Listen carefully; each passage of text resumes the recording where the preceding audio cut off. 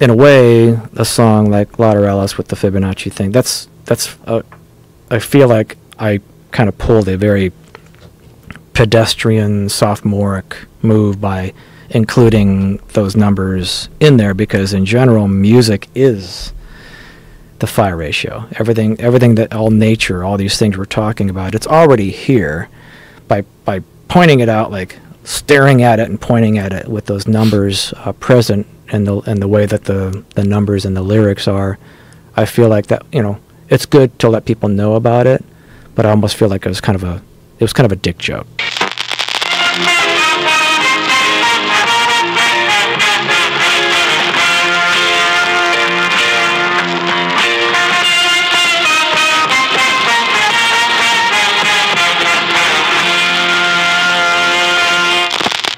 Jacob to America is presented by the good people at the Podbelly Network.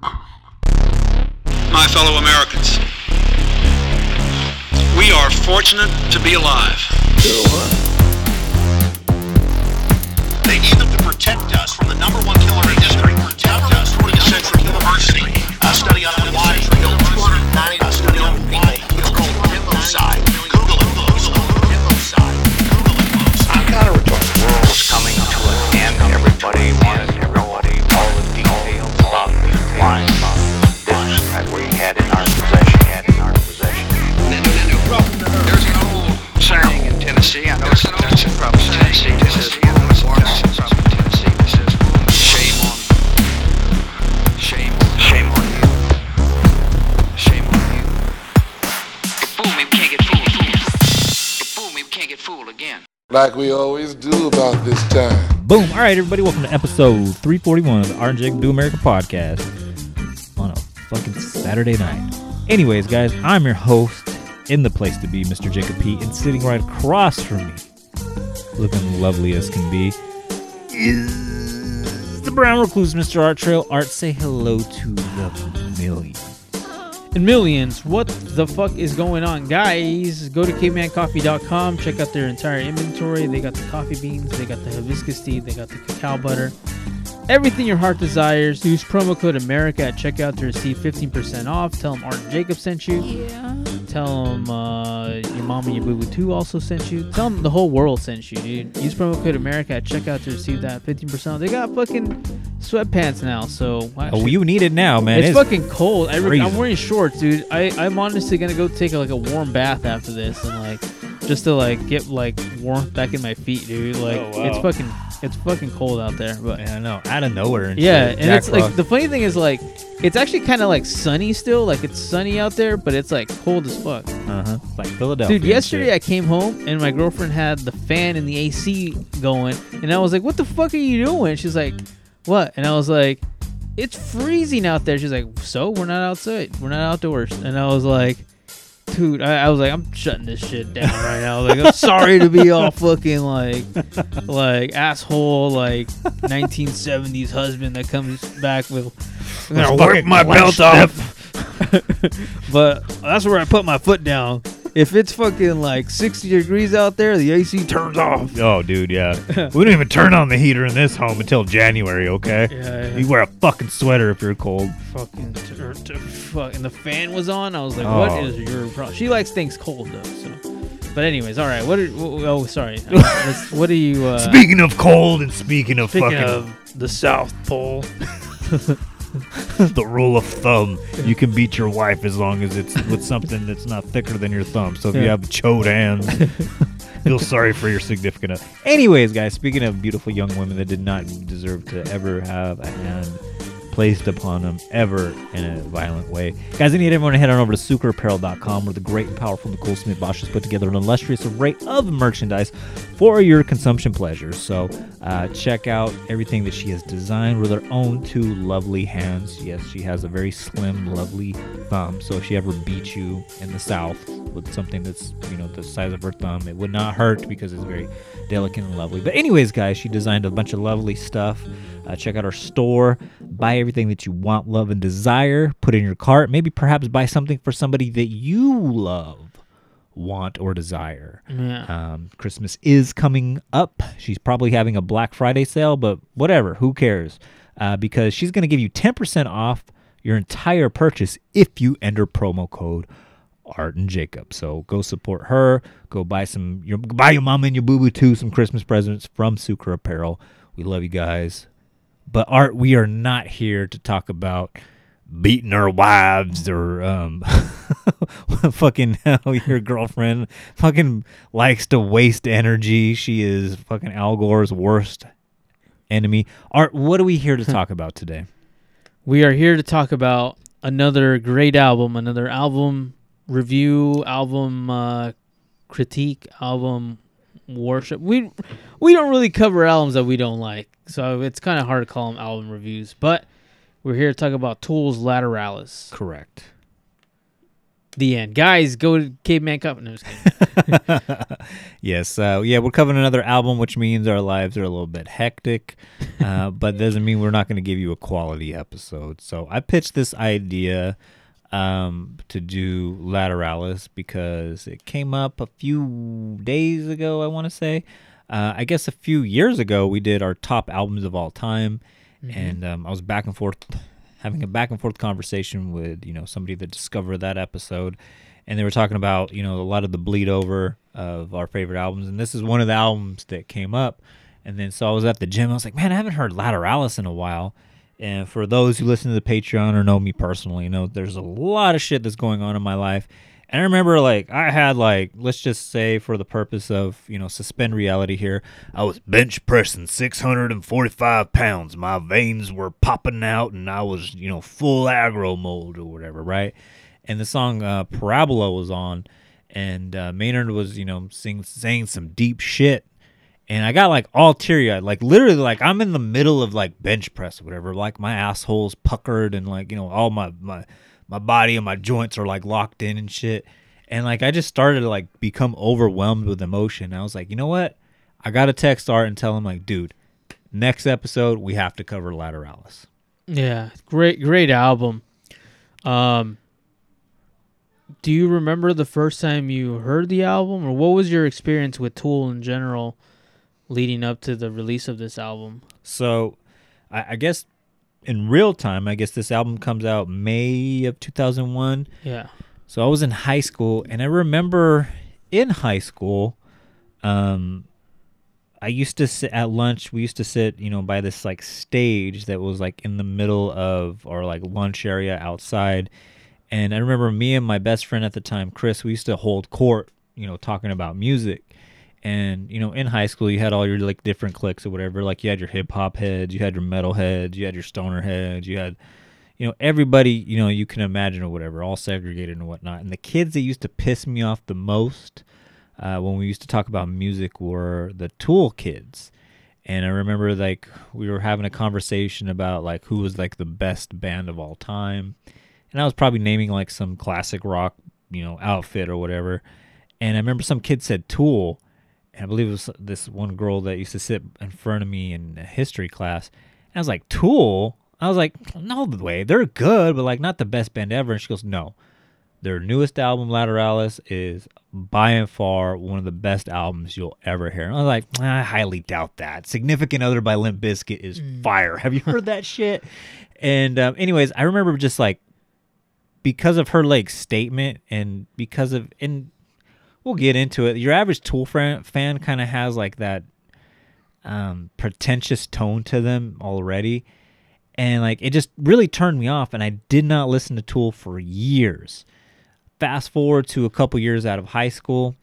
I was really feeling some song on the radio. And I was also, doing some extra stuff that you roll it up, light it up, put it in the air kind of shit. Yeah. And I was like, what? I need to go, fucking just fucking put my fucking bias aside and listen to this shit. So as I was telling you before we started recording, I went to buy Lateralus at Target, and I bought it, and when I put it into my CD player in my car, it was actually 10,000 days. Wow.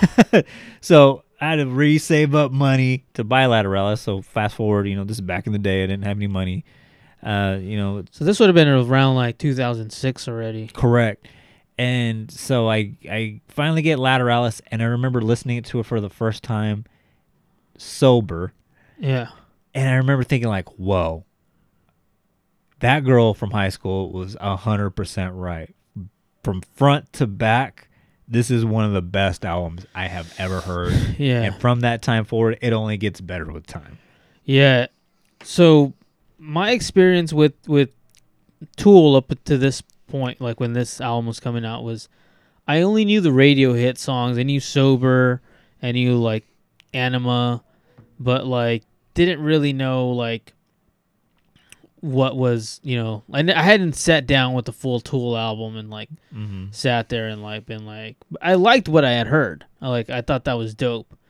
But I was like, okay, well, let me like experience a Tool album. And eventually I bought Lateralus. I actually bought it. It came out in May. I didn't buy it for like a few months. So it was like the summer between my freshman year going into my sophomore year. And I remember I listened to it and I was like, fuck, like this is like fucking life changing. Like I remember thinking like everything that like came before this like was like not even up to par with this thing. I was like really, really blown away. And the funny thing about it was that next year, as I went into my sophomore year, like that's when a lot of like the band started coming out, the White Stripes, all those like not that they're bad or anything like that, but they're very minimalist in like their approach to music. And I remember thinking like that sucks, like like that's not at all what I want right now. Like I remember listening to this and being like, this is so like a masterpiece. And like to me like the cherry on top to all of this was when I saw Tool for the first time. It was them touring on that album. It was here at Rabobank or whatever it's called. And like I've seen Tool multiple times since then, but that performance, because mostly it was that album that they were like playing, and it was just like one of the most like spiritual like moments of my life. Like I have not been able to duplicate it with other like times I've seen Tool. And like I just remember thinking like this is like unlike anything. Like it felt like a real like religious experience where I was just like, everything about this is beautiful. Like everything that they did and said, and like like I loved it. Like I couldn't have asked for more from a live band, from like, and anything. I was just blown away by the whole experience of that era of when that album came out and that tour cycle came out. And like, not that their other albums are trash or anything like that, but like something really magical happened like on that album and that tour cycle. Yeah, no, 100%. You hit the nail on the head when you said it was a spiritual experience, because even like now, like when I listen to this as a 38-year-old, given like all my life experiences now, working my way back, that's why I said it keeps getting better and better, because you discover more things lyrically, musically, that just makes you appreciate it that much more or whatever, right? And I remember listening to it, and I probably listened to it like 12 times this week. And I remember thinking in my head, like, if they said all these songs were about Jesus, and I don't mean this in a negative way, like this could be like considered a Christian album, I mean, dig a little bit deeper into Danny Carey's history or whatever. He's very much not, not, but like what they're like talking about is not like your stereotypical things that you would hear from their contemporaries at this time. This is very much in the midst of like the nu metal movement.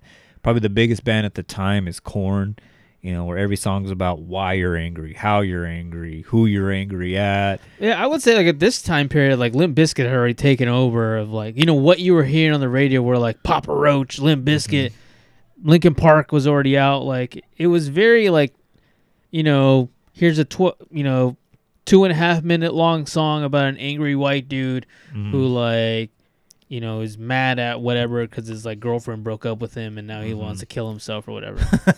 And it was like, that was basically like radio in the early 2000s.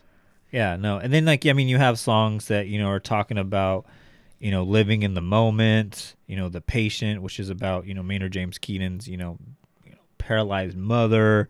I mean, then it gets into like, instrumentals, which are dedicated to, deceased dog. But when you dig into like the deeper into it, like why, Adam Jones, wrote that song for his dog is because, he suffered a very tragic death of bone cancer kind of thing. We're like, wow, that's fucked up. Ticks and Leeches, which is talking about the current state of the music industry. Disposition, Reflection, Triad, like all these things, Mantra. I mean, even though that's just him, making a, noise or whatever, but like everything on there is like looking inward on how to basically better yourself. And like the lead song, like The Grudge or whatever, right? That very much could be, you look at that, you're like, oh yeah, he's gonna tell us, why he's so angry or whatever. But it's the side effects about holding a grudge, how it negatively affects you as a person, kind of thing. And it's very, very very positive album, but it's not cheesy positive, right? Like you're listening to fucking Blue's Clues or something like that. But like when you listen to the lyrics and like you get into like the levels of meanings of all these songs, it's a very, like you said, spiritually positive album. Yeah. So yeah, I mean, I definitely think that it has a spiritual vibe. It feels like it's a lot of coming to terms with a lot of things. As far as like positive, I don't know if I get that out of it. I don't really get like positive or negative like things out of it. To me, honestly, I would pivot away from that and say like a lot of this is saying like whether you think it's positive or negative, like whatever, it doesn't matter. Like the ultimate like thing, and like the title track of the album, Lateralus, like a lot of that is like, and it's a really like meaningful masterpiece of a song. There's a lot of things going on with the Fibonacci sequence in that song, but one of the big things about it is like, like the universe is really just going on. Like you're either like you're either here in the moment and going with the flow of the universe, or you're not. And like it's a really beautiful like masterpiece of a song because it's written in like a really complicated kind of 2 time signatures, maybe one really complicated time signature of like 13 8. Like it's a really like tough song, and like his lyrical pattern that he sings it is also in the Fibonacci sequence. And I guess we should explain a little bit like the Fibonacci sequence in general. It's it's the whole like if you multiply a box by a box by a box, it turns into a perfect spiral of like basically like sacred geometry. Basically, it's Correct. a perfect like drawing or whatever. Well, he's drawing it with music, and he's drawing it with his lyrics, and how many words per like lyrical rhyme that he's saying and all this stuff. And it doesn't sound robotic. If you didn't know that, you probably wouldn't even notice that's happening. But Yeah, but you're it's like, that's a cool little pattern. Yeah. yeah, it's just a cool little like rhyme scheme to like what how he's saying it and all that stuff. But I didn't think about that the first time I heard the song. I wasn't like, oh, he's doing the Fibonacci sequence. Like to me, it was just like, that's a dope song. Like, and apparently it was an accident too, because I guess Danny Carey originally was going to write this song called 987. Because it's the time signatures. It's a 9/8, 8/8, and then a 7/8. If you take the first time on that, and 987 is the 17th number in the sequence of the Fibonacci sequence and whatever. And like Art was saying, to get to the Fibonacci sequence, the next number you get is the sum of the previous 2 numbers. So 1 + 1 is 2, 1 + 2 is 3, 2 + 3 is 5, 5 plus, and then so on and so on and so on and so on. And then Maynard, as he's singing, the syllables follow the Fibonacci sequence, as well as the drum, the guitar chords and whatnot. And I remember when the first time that was presented to me, I was just like, because all music is math. Like whether it's like basic mumble rap or whatever, right? It's going in 4/4 time signature or whatever, right? It's all math, right? But like when I first heard that, it's just like, so like all fucking music is math or whatever, right? Mm-hmm. But to be able to pull it off, and Maynard was saying this on Rogan, I'll probably use that as the clip at the beginning of this episode, but he's saying it was very much like a happy accident, and then discovering that we can actually make a song into that, like, was very beautiful, because like it goes into kind of like the theme of the album or whatever, right? Like everything around you is, it's the golden ratio basically, right? So the Fibonacci sequence that they're using is very much using like whole numbers, but I believe like phi is like 1.68 or whatever, and like that's how you get like the circles in the shells, like in the ocean, or the sunflower, like all the petals or whatever. It's everywhere. It's in our fingerprints. It's in like our DNA. And as you go with like even like the very the boxy, mathematical sequence, if you draw a line through it, you're creating like this spiral, and that's like the whole theme of like that song or whatever, like spiral out, and then spiral back in kind of thing. And it's very beautiful, and the fact that you're like that you were saying that it's just like life's happening all around you, and it's happening very beautifully. Yeah. And don't get in the way of it. Yeah. And it's got, like I said, to me, like it's beautiful because it's like one of those things where it's just like, don't feel sorry for yourself because life is gonna keep on going. Yeah, I mean the chorus pretty much sums it up. It's the overthinking, overanalyzing separates the body from the mind. Mm-hmm. To me, it's like that's one of the most like beautiful statements that you could ever do. Like it's just like it's a river, dude. Like you can't fight against it. You can't flow. You can't fight against it. You can, it's going. Like you're either gonna move with it or you're not. I remember when we had Ross Robinson on once, and he talked about how I asked him about like, for some reason Glassjaw came up a lot. Of all the bands we talked about, he brought up Glassjaw a lot. And he talked about, I was like, that's the band that I want to work with again. But he did talk about how he was like a little bit disappointed that they were timing everything with like a metronome, and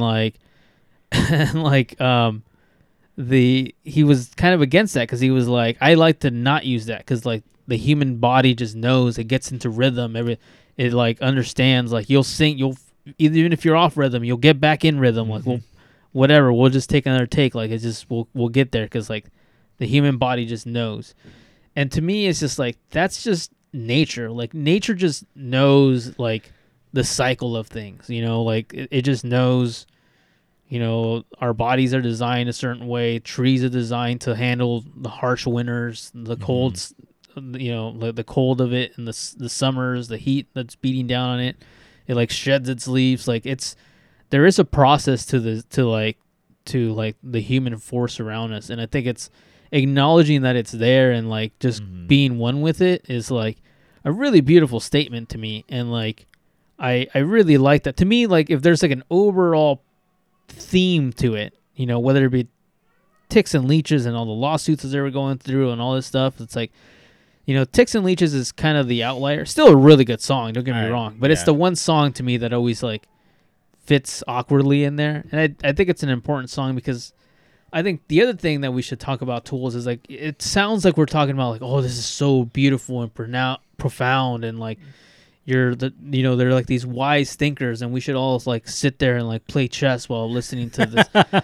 The reality is like, yeah, there is a goofball element to everything that they're doing. It's like it should make you think, but I've always thought of Tool as like and like Maynard or whatever. I love Maynard. I think that Blood into Wine documentary like made me realize like that's the kind of life I want to live one day. Like it was a pretty life-changing documentary for me where I was like, that dude is like exactly like who I want to live like, and like that lifestyle where it's like he went and moved to the middle of the desert away from like the big city. It's like I want to do that. Like he's doing like all these like art projects that he wants to do. Like I want, like it's awesome to me, like the fact that he's just willing and free to like do like the counter of whatever. But anyways, there is like a joke element to everything that he's doing. It's like, it's like Yoda in Return of the Jedi and all those movies. Or is it Return of the Jedi? Empire Strikes Back, where Luke meets Yoda,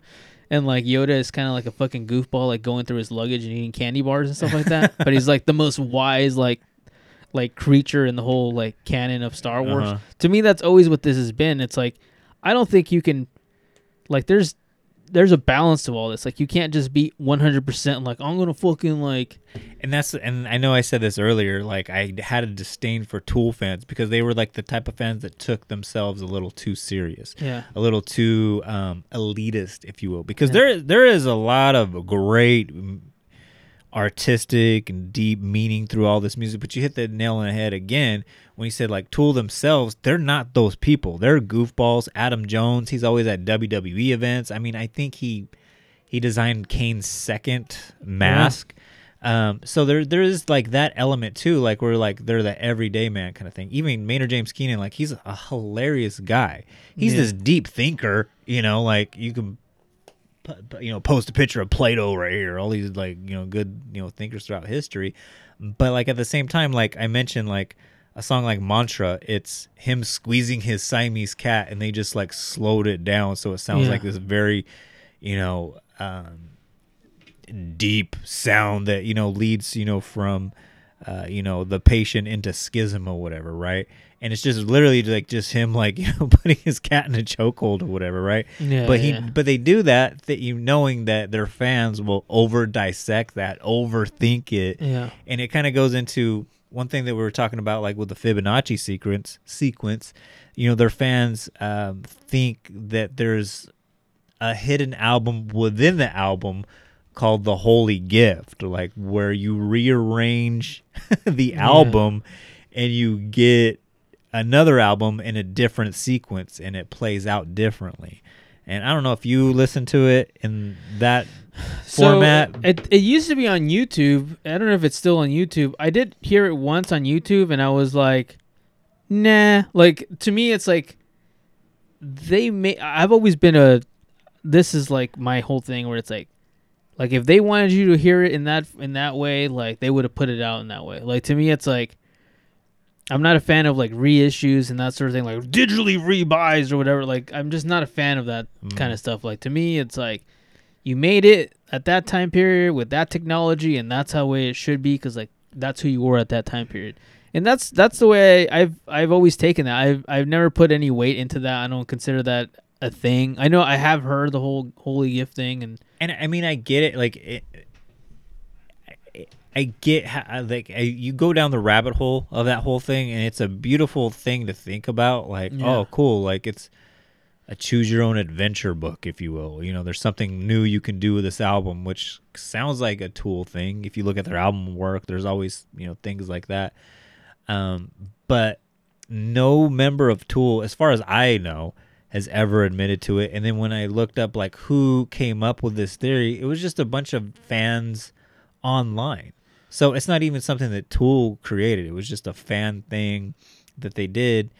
And it goes back to my original point. Tool is very aware of that. You jump into, their albums, like they're full of like goofball things just to troll that section of their audience. Yeah. I mean, all the way from the beginning, from the Undertow album. The Undertow album was kind of the one that started off with a bang. I remember thinking like I was the person who discovered this when I bought the Undertow album, and like I removed the black cover that was on it and found that there's like a hidden picture of like a cow licking its own butt. And it's like, I thought that was like awesome. I was like, this is so cool, like that they did this. So I thought that was awesome. I mean, as far as like the Anima one, I didn't think that was like, there's a bunch of stuff about like just like joke, like the Von whatever, I forgot what it's called, like Satan Bon something or whatever. It's just and it sounds like a really menacing voice saying, people keep saying that it's a cookie recipe, and it is, but it's specifically a vegan the eggs of Satan. Yeah, that's what it is. Specifically a vegan hash brownies recipe. That's really what it is, but it sounds very menacing if you don't know German. Yeah, but but it's all like a fucking like a troll of their own like fans, because they do that shit. Yeah. See, I don't know if it's like a troll of their own fans as much as it is of who these people are. Like, well, that too. Like, to me, this is a completely side story thing, but I remember one time this is many years ago, I was dating this girl, and I told her, like, to me, Debo is what Led Zeppelin is to a lot of people. And she was like, get the fuck out of here. I was like, what? And I stand by that. Like, to me, like, the band Debo is, like, really, really, like, important. Like, they went unrecognized. Anyways, I see that a lot, and I didn't know this at the time. It wasn't until I watched that documentary that I realized that Maynard was, like, a huge Debo fan. And now it, like, totally makes sense, because that is a Debo move. That's, like, something Debo would do on their album. 100%, yeah. And, in fact, I didn't know this, but his son's name is Debo. So, like... Oh, wow. Yeah, so, like... I you know, they're, like, kind of these goofball moves where it's, like, you can't take yourself too seriously. Like, it needs to be, like... Balanced and wise, but you can't just be, like, the fucking, like... dictator every time, like, you know, this isn't fucking like Dream Theater or some shit, you know, like, and I do think that's another thing that Tool does very wisely. It's like they do attract those, like, you know, monocle wearing, like, you know, like pinky in the air. Yeah, like there is a thing about like prog metal guys that are just like these like fucking like Dungeons and Dragons, like, oh, like I fucking analyzed everything, read all these books or whatever. So it brings that crowd in, but it also brings like the dumb guy that's like, the stoner guy. Dude, the stoner guy, yeah. But it also, like, there's like some like Tool fans that are like, oh, fucking listen to this and Breaking Benjamins, and it's like I don't fucking read nothing, and it's like it does do a very wise thing that it attracts both of those like kind of like dudes that are just like, I'm just here to mosh, dude. Fucking, yeah. Play the pot, you know. It's like, you know, and I think that Tool very wisely does that, where it's like it paints like a very broad brush, and it's really open for interpretation. It's like you get whatever you want out of this. That's what I like about it too. Like for me, like I mean, the perfect example is like I was saying that this is a very positive album, and I mean you had a different interpretation altogether.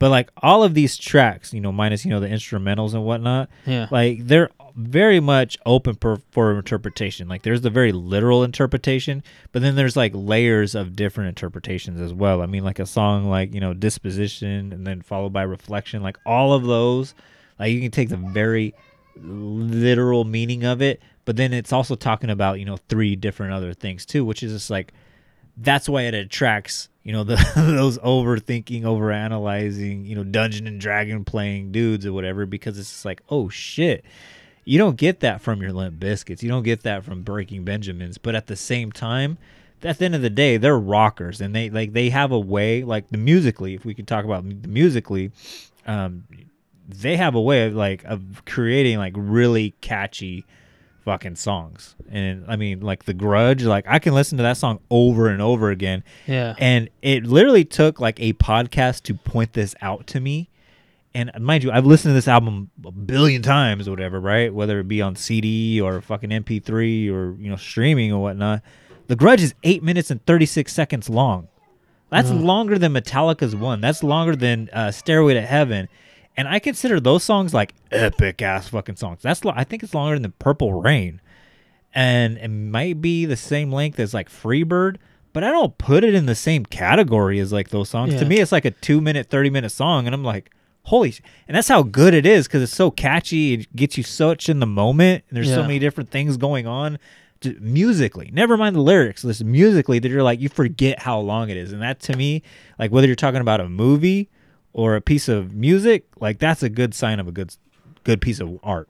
It is, yeah. That is an awesome song. I remember the last time I saw them in Fresno, they opened up with The Grudge, and that was like an awesome opening song. Like, you know, they always know how to open up a concert really well. Like they'll do that. They'll do Third Eye. The first time I saw them here in Bakersfield, they opened up with, I want to say either like, I think it was Sober. They played Sober, and then they played Prison Sex. I want to say were like the 2 back-to-back songs that they opened up with. And I was like, damn, like, I was like fucking random. I thought they were going to close with Sober, but like they closed with Lateralus, I think. But yeah, no, I mean, that is an amazing song.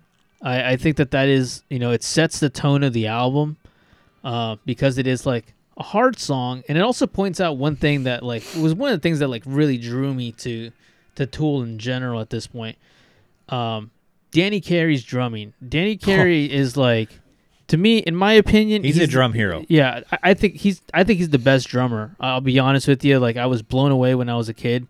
that drumming, and specifically on this album. I was like, this is like the creme de la creme of like drumming to me. Mm-hmm. He does something that's very unique and very hard to do, and he drums a lot of times. He'll come in with like the double bass kick and things like that, which is, he's not the first to do that. He's not like, but he does it in a very like this is not the hard part of the song kind of thing. Mm-hmm. And it's really beautiful. It's really like his drums are just like, you know, so well played. It's like, it almost sounds like it's really harsh, but at the same time it's very like gentle with it. Mm-hmm. And I've never heard anybody drum like him before or since. The thought that I was having, like, I'm glad you bring that up, because the thought that I was having, like, listening to this album is all of that, right? Like, he's very much a drum hero. Is that you have drummers who drum for feel, and like they're kind of like all over the place or whatever, right? Like, and sometimes they're sloppy with the timing, but then you have like your fucking, you know, precise fucking drummers that just, you know, drum with precision, and they, after a while they just sound like a computer kind of thing. And I feel like, you know, for the most part you have those two type of drummers. He combines both of those and then takes it up to another step where he's actually driving, you know, the direction of the song, and then taking it to left and right, you know, all together, which is amazing to me, because I'm a guitar player, and more times than not in a rock band, you know, that's the job of the guitar player to do that, you know, kind of thing. Yeah, the drum's there to keep time, to keep everything, you know, in order kind of thing, but it's very rare for the drummer to be all of those things. And I feel like Danny Carey, like, yeah, after maybe Maynard, I think Danny Carey's like the second person. Like, if you lose Danny Carey, there is no more Tool, you know, kind of thing. I mean, you lose any one of them, I think, even, especially Justin Chancellor. Like, that's like another one that, like, I gained more respect for after, you know, having a week to play with this or whatever. Versus, a non-original member of Tool. Yeah, and that's the thing too. I feel like he elevated the band. Because it's funny because like when it comes to bands like this, like everybody is really important to the dynamics of what makes this band. Correct. Like the visual elements to it. Like, yeah, Alex Gray gets a lot of like love, but Alex Jones is really Alex Jones. Oh, sorry, not Alex Jones. Sorry. So, folks, let me tell you something, man. I'm the secret behind Tool. What's his name? Alex Adam Jones. Adam Jones. Sorry, I got Alex Gray and Adam Jones mixed up, but he should be in Tool too. But yeah, no, they his visual contributions, like the videos, the artwork, all that stuff, like he is very much in charge of all that, and it's like it's a, you know. Even when you, like, what was the last album that they did? Fear Inoculum? Like, when Fear Inoculum came out, like, the original version of that came with a TV inside of it. Like, and it was just, like, playing a video for you. It was, like, that's ridiculous. Like, they put a lot of thought into, like, it's not just, like, here you go, here's a CD or whatever. $3 bill, y'all. Yeah, it's like, there you go. Some dude drew this and I fucking just copied it or whatever.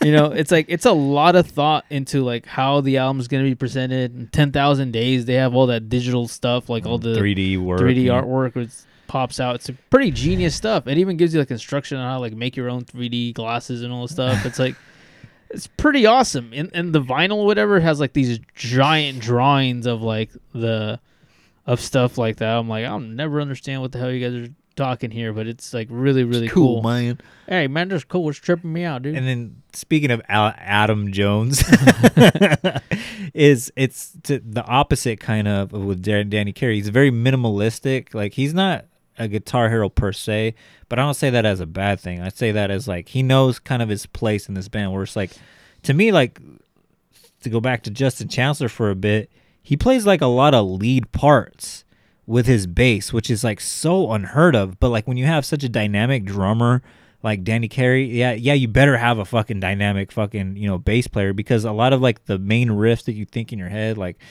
Schism and things like that, like that's a bass line, you know. As a guitar player looking up tabs and stuff, you're like, oh wait, this isn't guitar. Whereas like Adam Jones, he's the only guitar player in this band, but he kind of plays a background role where, again, you have that thing like where it's like the roles are reversed, where it's like he's not, usually you would have like the drummer and the bass player. They're just there to keep everything together, and that's kind of Adam Jones's job throughout like this whole album. And it's very beautiful because like he's able to create like all these beautiful soundscapes as opposed to like, well, since I'm the guitar player, since I'm the guitar player, Alex Jones here, I gotta be the soprano melody. Yeah. You know the first thing you hear, and he's like, no, I don't have to be that thing. I can just be the glue that holds everything together. And oh yeah, by the way, I'm gonna create the ambiance that gives you like that spiritual vibe. Yeah, no, absolutely. It's kind of weird because like no, I can't stop thinking about Alex Jones playing guitar. Alex Jones and shirtless. Tools should do a collaboration together. 100%. Folks, we're gonna have to collaborate here, folks. Yeah, no, I think that one of the things that is really important is like no member of Tool is like more important than the other. Like, correct. Even like Maynard, the fact that there's so many instrumental tracks that are just like just take a step back. Mm-hmm. There's like long musical sections where it's like, all right, Maynard, just go like chill. I think there was even like a point. I don't know if it was on this one or when they played. What are the like big musical tracks towards the end? There's like what people call like the Holy Trinity of this album, where it's disposition, reflection, and tirade. Triad. Yeah. There's a point where there's like a big musical section, and I think in the live performance version or whatever, when they would play, I want to say it's disposition that starts off with like 5 minutes of like just music, maybe more, but like. And don't fucking send hate mail if I'm saying that's the wrong song. I'm right there with you. Mind you, I've heard this album, but they're a lot like Pink Floyd, where, yes, I've heard Dark Side of the Moon and every single one of their classics, but God forbid, like, aside from, like, the singles, I couldn't name, like, the little in-between songs or whatever, right? Like, 'cause the songs are irrelevant because, to me, it's like a Pink Floyd, the album is something that you go from start to finish kind of thing. The individual tracks are kind of irrelevant. Yeah. Well, I mean, like, Maynard's whole thing was like when that song would play in the live version of it, he would just bring out a table and have dinner on stage, like while the rest of the band was jamming. Which I think is like another like really genius thing that like Maynard just understands that it's like it is performance art, but it's also very like it's like a Devo performance where it's like you're either in on it or you're not, like type of thing. So like. I think that's one of the really genius things. Like this guy's just gonna go fucking have like a steak and wine on stage while the rest of the band play. Yeah. It's like, all right, dude, that's pretty genius. And also too, to talk about Maynard for a minute. Like, yeah, he has very deep lyrics and whatnot. I mean, I can't tell you enough how much Parabola has meant to me and whatnot, right? But I really dig the fact that he says, you know what, I wait for the music to come and then I write the lyrics. I was watching, to reference, the same episode of Rogan, he was talking about how it feels so unnatural for him to have a piece of poetry that he would write and try to superimpose that onto the music because he goes, I feel like that's fake. I feel like that's phony. Although that's how like 90% of like your music is made, kind of thing. Like with artists who write their own music, I should say. But with him, he's like, I really sit there, I ingest the music, and then I come up with something, which I think is like a very beautiful way to write music because you let the music speak to you, let it inspire you, and then do it. That's not something that everybody can do, by the way. Yeah. Only a true artist could do something like that. Yeah. I mean, I remember not so much information was coming out when Lateralus was coming out, but the time gap between 10,000 Days and Fear Inoculum was like 14 years. Yeah, it was like forever, dude. Like it was just never gonna happen. And like every once in a while, they would like post a video on like their like Instagram or something of them jamming something, and like they were aware of like people are gonna get excited about that kind of thing, and that should be enough to hold them over for another year or so.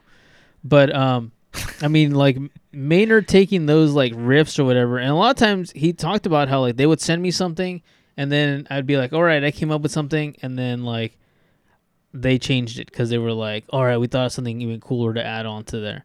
And like that is another reason the albums take so long. I mean, it is a really complicated, like, yeah, it's kind of goofy, but it is very well thought out. Correct. This album, no exception. I mean, even between this and Anima, I think there were like a 5-year gap between the two albums. I want to say Enema came out like 95, and so 6 years. 6 years. So yeah, I mean, it was a good healthy chunk of space between the two. Obviously, there were some lawsuits in the middle of that, and Maynard doing A Perfect Circle, and like so like I get it, stuff was happening, but I remember when this album came out, I was like, man, Tool's finally back. And I actually like 9 Inch Nails had just come back like the year before. Oh, that's right, huh? With Fragile. Fragile had just come out like 99, I guess this 2 years before. And like, yeah, like I was like, man, all these great acts are like finally coming back. But yeah, pretty cool time actually. And speaking of like the time, this album came out during the time of like when like Napster and like all that like was like first hitting and whatnot. And I never knew this fact, but it's kind of cool. But they were like one of the first artists to come out like against like file sharing.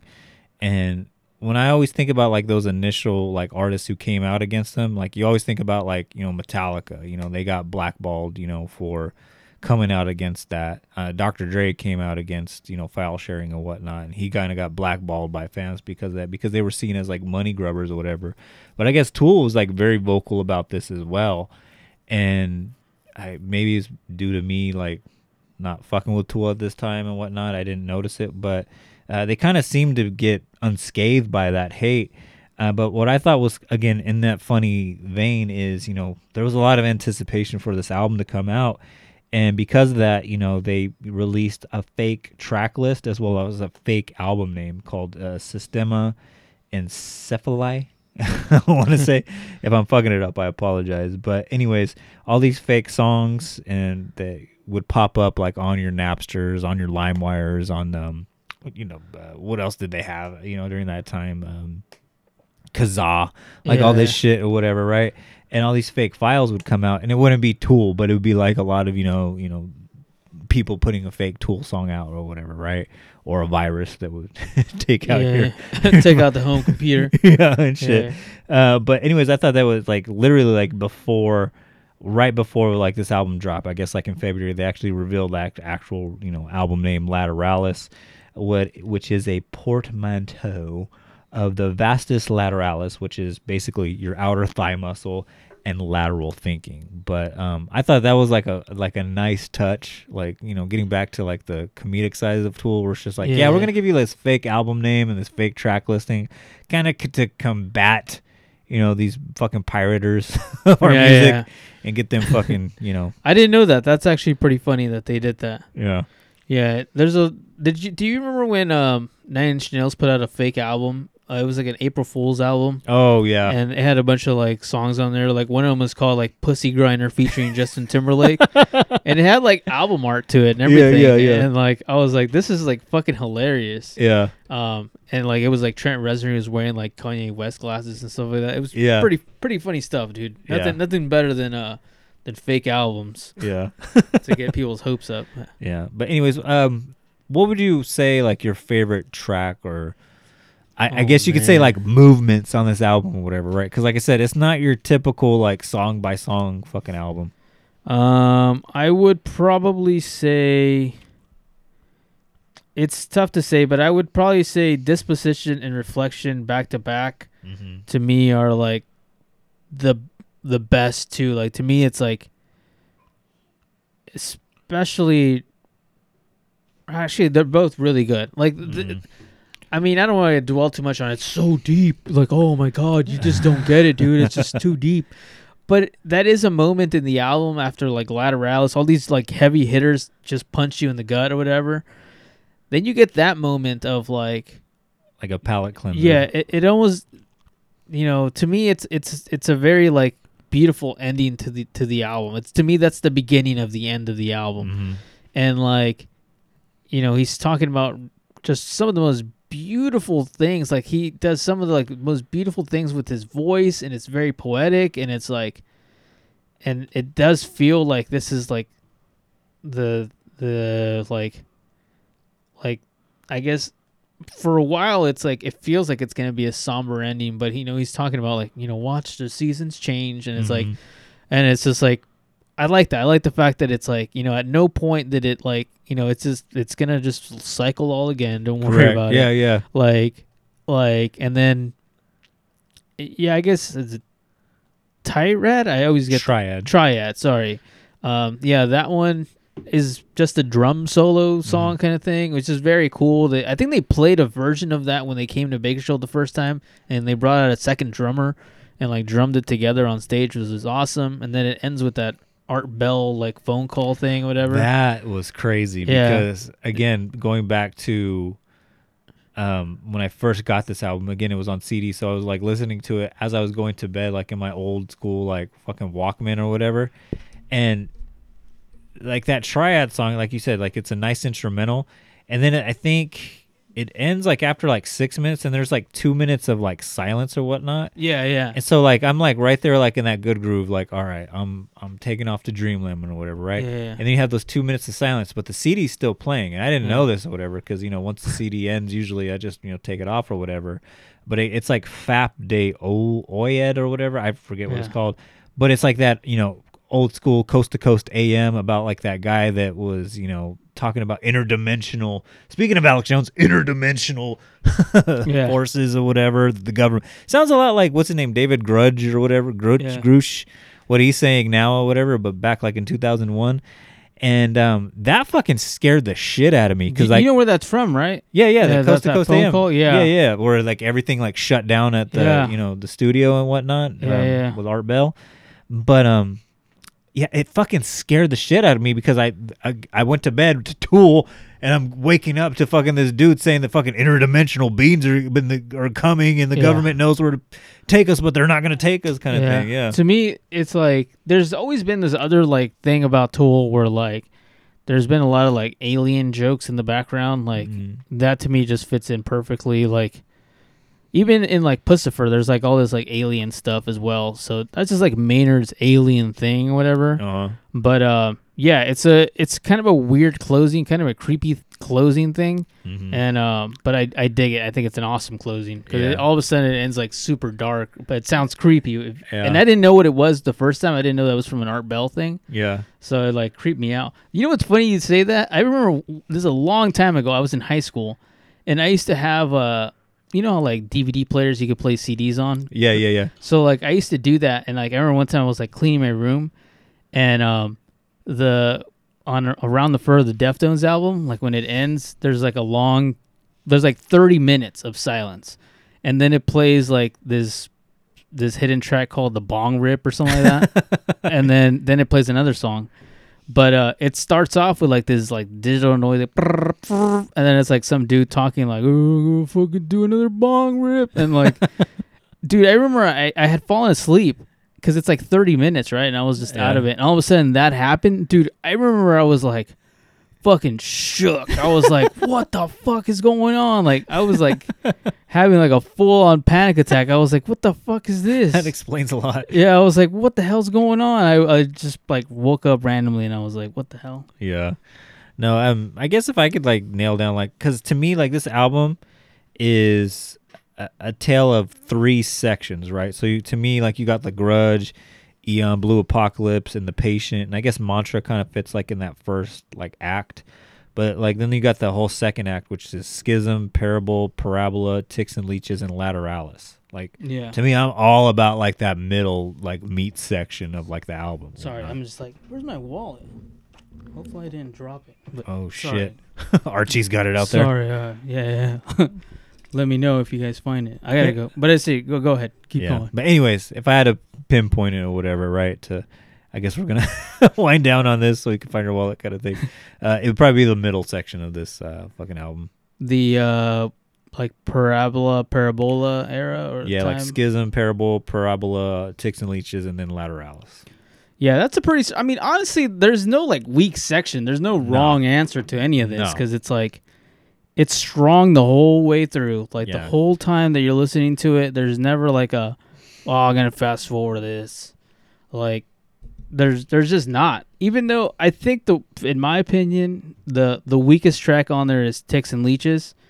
But even then, that's still a kind of a banger of a song. Like it is like Maynard's like most like angry sounding voice on the whole.